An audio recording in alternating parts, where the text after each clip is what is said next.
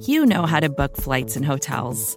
All you're missing is a tool to help you plan that unbelievable travel experience. That's why you need Viator. Book guided tours, excursions, and more in one place. There are over 300,000 travel experiences to choose from, so you can find something for everyone. And Viator offers free cancellation and 24/7 customer support for worry-free travel. Download the Viator app now and use code Viator10 for 10% off your first booking in the app. Find travel experiences for you. Do more with Viator.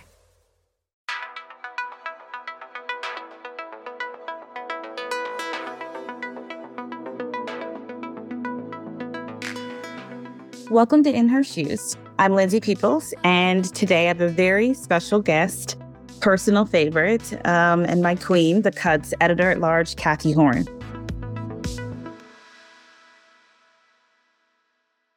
So it's been over a month since we wrapped up Paris Fashion Week. And obviously, Cathy, we spent a lot of time together during Fashion Month. And so you also had a star turn this year walking in Balenciaga's show at Paris Fashion Week, which is obviously not the typical day. And you wrote about that for The Cut. But in general, what would you say the season was like for you? And now that we've had a little bit of time away, what did you take away from the season in general? Actually, I think about the whole year that we've had in fashion and some of the ideas that came across and kind of repeated. I mean, we saw a lot of really great tailoring, a lot of some of it oversized. We started seeing that probably more than a year ago, but we saw a big emphasis on what I would call the liberated body. We had designers from, Elena Velez in New York, Dimitra Petza in London. I think of Raf Simons' very last collection, which was a year ago. Marc Jacobs in his collection was doing sort of some similar ideas. We're seeing a lot of nakedness. That has been an ongoing trend, and it's really fascinating to watch that. We've been seeing, again, like some of that, like the vintage flavor of things that look, a little bit worn, or they've been taken from vintage, but they're not disguising that, which I still think is kind of interesting. I think that's where the heads of a lot of young people are, what they like. And then we had sort of like a sub story going on. Really, maybe it's going to become an ongoing story for fashion, is who's replacing whom at various houses. We had new designers at Gucci, Sabato De Sarno, an okay debut. I thought there were many good things about it, some weak points. And we're going to have a new designer at Chloe next year. So there's a lot of talk about that. And of course, we had Phoebe Philo's return to fashion. So to me, it felt like when I think of September, there was a lot going on between the changeover at Gucci and of course, Sarah Burton leaving McQueen. That was a very sad, moment, because a lot of us have known Sarah for a long time, even while Lee McQueen was alive. And then, I was in London the day after the Paris shows to see Phoebe's first collection. I mean, I think people also don't realize how much you are viewing throughout the year, but then also each season, how much it is to kind of take in and analyze and understand. And so many conversations also happening behind the scenes. I think when we go to shows now and I look around, there's not as many reporters or writers. It's a lot more stylists. It's a lot more influencers. But it feels like, the reporting and the work that people like you are doing is more important than ever, even though it's definitely shifted. And so I'm curious of how you feel like that relationship has changed over time and what you're looking to continue to do in this work as the industry progresses. I mean, it's really fascinating. It's a great topic in a way, and it's because I've watched this shift that's been going on, maybe 20 years, but it really accelerated with social media, and when I first started covering fashion in 1986 in Milan, I went to Milan and Paris. I mean, there were so many editors from regional newspapers, regional American newspapers. I could give you 15, and that's the names of 15 plus all of the Vogues and the Women's Wear Daily and the New York Times. And there were just a lot of reporters, and it was really reporters.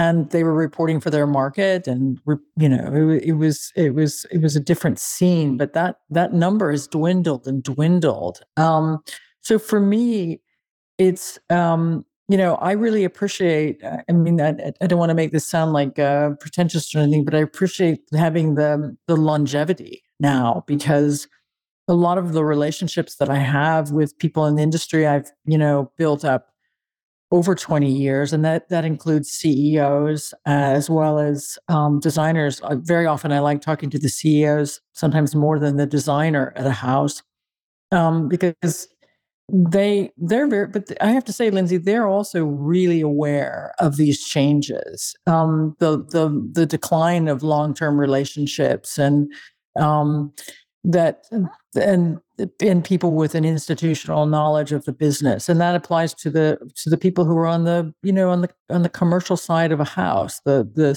executives. It applies to the designers and the design team. So it creates a lot of disruption in a way, but it also creates, I think, for those of us who like the reporting aspect of fashion, I'd include people like Vanessa Friedman over at the Times, and Tim Blanks to an extent did Business of Fashion. Yeah, Sarah Mower for sure at Vogue. Is that you just you have more sources and more contacts. You have more understanding of the patterns and the movements in the industry. You really can see the big picture at a greater perspective, I think, than if you're just relatively new to it, or you're only interested in your own little turf. Let's say if you're an influencer or a stylist, you really, I mean, it's almost as if, Lindsay, you've got people. It's like a constituency in an election where you have one group is interested in this and someone else is interested in that. That's just kind of multiplied a little bit. So it gives more texture to the whole industry, but I kind of know where I want to stay and look at things. So I think it is a very dramatic change, I would say, in the last 8 years.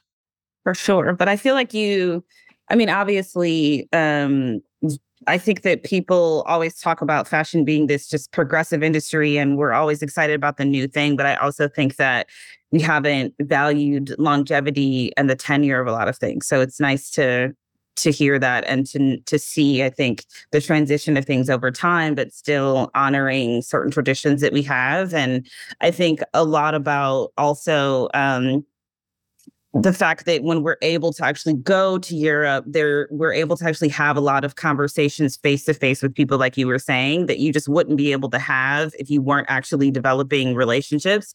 And I was wondering if there's any conversation from this past season that stuck with you, or conversations that made you think a little bit differently about what was happening in fashion at large. I've had some very good conversations this season, and I would go back to even July during the couture, because the couture shows do allow you the pace is a tiny bit slower, so you get to have more time sometimes with the designer. And I spent a lot of time with Demna at Balenciaga, both in July, and then again, of course, because I was walking in the show, I was backstage a lot more than I would normally be. At rehearsals and the whole makeup and hair test and everything. So I got to talk to Demna a lot. I mean, I find him really interesting because he's quite introspective about where the industry is going. I often have conversations with Raf Simmons at Prada, sometimes with Mucha Prada too, depends on if we're in the backstage together. The conversation with Phoebe. I mean, Phoebe didn't want anything published yet because, I mean, she wanted to keep the attention on the clothes. That was enough to, just introduce the clothes. But it was a real pleasure to see her.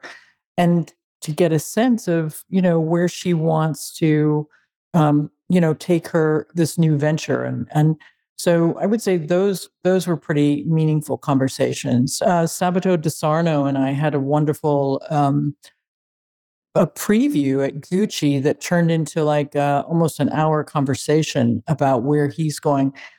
And he got whacked by a lot of journalists, and there were definitely, not everything was perfect in that collection, but I really appreciated the fact that I could spend so much time with him and actually see things up close. And at least for a debut, which, you always have to give designers a little bit of time, 3 or 4 seasons to see where they're going. But again, it's like, I'm interested in those conversations because I want to hear what a designer is thinking. So, and I always take advantage of them. I always take advantage of the access because I do want to hear what they're saying. And I can't tell you, I mean, I really appreciate it. I always have. When I was at the New York Times, wherever I've worked, I've always enjoyed having that contact with the creative people. One of obviously your, most noteworthy conversations, as you were saying, was with Phoebe Philo. And there was obviously so much hype around her coming back. So many of us wondering what was going to happen, why we hadn't seen images, wanting to see what she had to say. And obviously loved what you wrote about for The Cut on her coming back in this release and the clothing and your thoughts around it. Can you give people an insight of why you feel like there was such hype around this? Because I do feel like it caught attention of people, obviously inside of fashion, but also outside of fashion. So many people were excited about this and were really into the headlines around her, even if they didn't really have a historical knowledge of her. Phoebe obviously established a little bit of a reputation at Celine when she was there, and then before that at Chloe. I think, but still, you and I always know that the world is so big and that people follow brands, but not necessarily designers. They know, I'm not sure if you ask, even well-informed consumers, like, who's the designer at Dior? I don't know how many people really know that, or Saint Laurent today. There was a generation, going back maybe 2 generations that grew up with all those founders, like Yves Saint Laurent himself. They knew about them, Sonia Rykiel, Issey Miyake. But we don't live in that kind of world anymore. Everything is global and everything moves very quickly. So I think that people were Phoebe was doing something unique. And that's why when I wrote the piece, I put that in the lead, that she was the first designer in a long time actually putting her name on a label, a big, major designer. So I think that was kind of crucial. And then you sort of ask, why? What does that mean? And that she's taking that risk. So I think that was sort of interesting. And then I think there was a lot of hype around her, and people were thinking, well, is this, the covertness and call it secrecy, or just, being very cautious. I think that, Phoebe is in control of her brand. I think she's very aware of what goes on in the internet world, of how quickly things will spread. And also, of course, once images are out there and it's public, then other companies can start copying her work, which is inevitable. I think that it really did represent somebody wanting to create her own paradigm, her own way of doing business after she's got a lot of experience. She's 50 years old. She's been in the business since she graduated from college. And so she knows what she's doing. I think people were excited about the clothes because it was, we don't have a lot of women designers at the moment. And Phoebe was very representative of what a woman designer can do in terms of clothes that relate to a woman's life. She did that at Celine a lot. People talked about it a lot. But I think the big difference is when I look at Phoebe Philo's collection, she's whittled it down to something really essential. She's not giving you everything. And that's a problem today on a lot of runways. You just feel like you see a lot of product, a lot of merchandise. And Phoebe gave you a very concise look at what she thought was interesting, how it defined her brand, obviously masculine tailoring has always been big for Phoebe, but she had that. But she also had those great trousers that sold out really quickly, and like several different styles. She had the leather jackets. She had these key pieces that you're like, you could covet, you could say, wow, that's a look. And also, let's face it, it was a really directional collection. And I think people are craving this feeling of like, give me a strong point of view. And I think that's really what got many people excited about it, was seeing somebody with a strong point of view.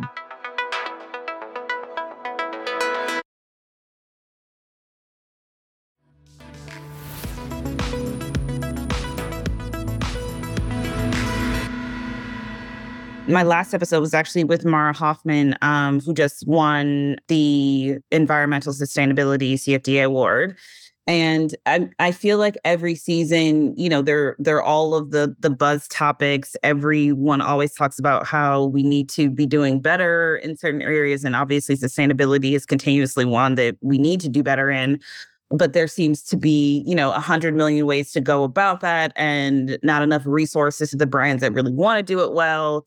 Why do you think that still is in the air of something that people want to do, but haven't really necessarily committed to, outside of obviously, Mara and Stella McCartney? And what do you feel like that actually would mean in practice for a lot of brands to commit to? It's such a complicated issue. And it is, it's strange because there are examples across the industry, both at the material level, of companies in Italy, for instance, doing cotton. It's in Europe and in Turkey, for instance, having cotton that's grown responsibly. And Stella McCartney had a very good exhibition, as you remember, at her show with different booths from her suppliers and other suppliers who are doing different things with, whether it's mushroom leather or this kind of cotton. And there are plenty of companies using those products at the high level of fashion. And there are people who are doing upcycling and who are many of the companies are doing some aspect of that. So in that sense, it's a plus. But I think on the other side of it is there's just so much production. And I think that is, and I'm not an expert on sustainability, but I look at the production of so many brands and I'm like, why do you need to produce so much? And that is that if you talk to people about the impact on the climate, on the earth and climate change and resources, overproduction is a huge problem across many industries. We just have too much. And I think that I would love to see more designer, why we have runway shows with 80 looks in them. And then they have the whole back room with pre-season collections and commercial collections. And there's an excess of that. And again, I think going back to Phoebe Philo's collection, I think that was one of the hallmarks of that show, of that presentation, or it's not a presentation, but her debut was she had one really fabulous evening dress. I've mentioned it a couple of times, and I highlighted in my piece that ivory dress that could be a top, it could be a dress, depending on how you would use it. But she didn't show you more than the one. And it's like, okay, I get, and she also addressed how to, what fashion might look like when you're going out instead of all the party clothes that no one really wants to wear anymore. So she proposed a modern solution, and she also said, we're not going to overproduce. So, and she said that to people online, that was one of the things, be prepared for things to be sold out because we're not going to overproduce. So I think it's like, I think that people are, compared 10 years ago, where Stella was often the only one even talking about, new materials and, responsible materials. We have a lot more people talking about it now. And I think also more people concerned about production. Discover why critics are calling Kingdom of the Planet of the Apes the best film of the franchise. What a wonderful day! It's a jaw-dropping spectacle that demands to be seen on the biggest screen possible. I need to go. Hang on. It is our time. Kingdom of the Planet of the Apes. Now playing only in theaters. Rated PG-13. Some material may be inappropriate for children under 13. Something that you wrote about that I wanted to hear more of your thoughts on was when you have mentioned that you feel like there's a loss of freedom among designers, whether it's like a freedom what they're able to create or what they're able to do. And I was curious of what you meant by that, and if you could say more on that and give us some examples. If you think about photography, because we all love, most people who love the fashion world love fashion magazines, and they like advertising too. I remember we used to, open a magazine in September and turn those pages and look and see what Tom Ford was doing at Gucci with his ads, or Prada, or Versace, whoever it might be. And I feel like there is a curtailing of that kind of, surprise that's the result. The consequence is that you don't really feel like you're seeing a surprise with that kind of imagery as much as we used to. And I think on the runways, in terms of making clothes, I hear this all the time from designers, particularly at larger brands, where, I think many of the creative directors who are good, and whether it's a Demna or Jonathan Anderson at Loewe, certainly Raf and Mucha, that's their, they're in charge, is that they have tremendous creative freedom. I think that they thrive on that. They live off that. And they produce great results on the runway. But then you hear other stories of people who just say, well, it's the merchandisers. I have to answer to, they tell, they come in and they want to, what sold last year, give us more of that. It seems like it's almost a constant battle. And when I did that piece in September for the magazine about where all the creative talent, where is it and where is the risk-taking talent? We sort of took a larger view of the industry in that piece, but one of the top guys at LVMH, Sidney Toledano, said, he used to, I knew him since he was at Dior back in the late 90s. He said, I can't tell you how many, it's the marketing guys have taken over. I thought, this is a senior executive at LVMH saying the marketing guys have taken over.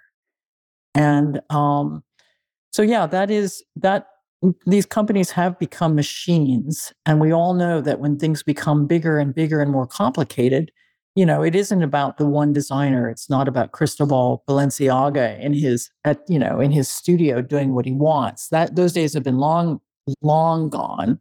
But I feel like even in the last decade, there's just been a little bit of a curtailing of freedom. And I think for any creative person, whether you're an artist or whether you're a fashion designer or a photographer, I think that's what you want to keep as much of that as possible. Yeah, for sure. And I think you see it. I think you see it in what we see on the runways, where things start to look very repetitive and a little bit predictable, and almost as if it's like color by numbers, where it's like a formula that not all, but many will fit into. Like, I think one of the terrible, boring, it's almost like a crutch, or it's an excuse, really, is, this notion of quiet luxury, which is, that things are really relatively simple and basic, but incredibly expensive. And it goes without saying they're well made, but there's not a lot of, it feels like things have become industrialized a little too much. Yeah. I am curious, as next year is an election year. And I always think that plays into a lot of changes with designers or how people start to talk about spending or consumption. Any early predictions, feelings on that? I feel like we used to have so many exciting moments with elections. And, I remember just the thrill of like seeing who was dressing Michelle Obama. We haven't had a lot of those moments of recent, but any early predictions or feelings around that? A friend of mine who's an economics professor said this to me about a year ago. We were talking about the economy, and I said, when is it really are we gonna go back to something that feels a little more, I don't know, normal, for lack of a better word? I mean, we've been the whole much of the world has been really hard hit by inflation, some parts worse than others. And he said, the pandemic was a major catastrophe. It was a major event, and the time it takes to recover from that is longer than people realize. And I think that helped me understand the sort of slow period. I mean, I don't really think about the election so much as I pay attention more to the economy. I mean, whether it is the economy as it's expressed by Wall Street and the stock market, and where that information is going, or if it's what's going on in Europe. We have two major wars going on. I mean, these are all things that combined will have a big impact. It's I think a lot of people would just like to see in the United States anyway. I'm no economist, but I would like to see the economy um, you know, uh, not be so volatile. And also the whole inflation situation, finally get behind us. So I think that has such a downdraft feeling on things. So I don't know that, Lindsay, I don't know that how much elections have an effect anymore um, on fashion. I really don't think they do as much. And I think that's been true for a while. So yeah, I don't really know. And I think also, I'm just throwing this out. I mean, I think that it's like everybody has so many serious concerns, related to abortion, for instance. Like, where is that going? The Ohio vote was very interesting. But they have concerns in many areas. And so I think everybody has their their personal concern and interest of what they'll get out of changes in the economy over the next 18 months to 2 years. So I'd like to see resolved. Yeah. I think one thing, Lindsay, that I was just thinking about too, it just made me something you said, is that, I think one of the things that's just most fascinating also in fashion is that we have a generation coming up, and there are people who are very concerned, obviously, about the state of the planet and consumption. And this past year was the hottest year in record. We have that. Then there's a generation of young people, and obviously older people too. But that is their cause, and they're activists on that front. We also have groups of people, feminists, who are new age feminists, I would call them, who really want to see women represented in a different way. And they want, whether it's in fashion or in other ways.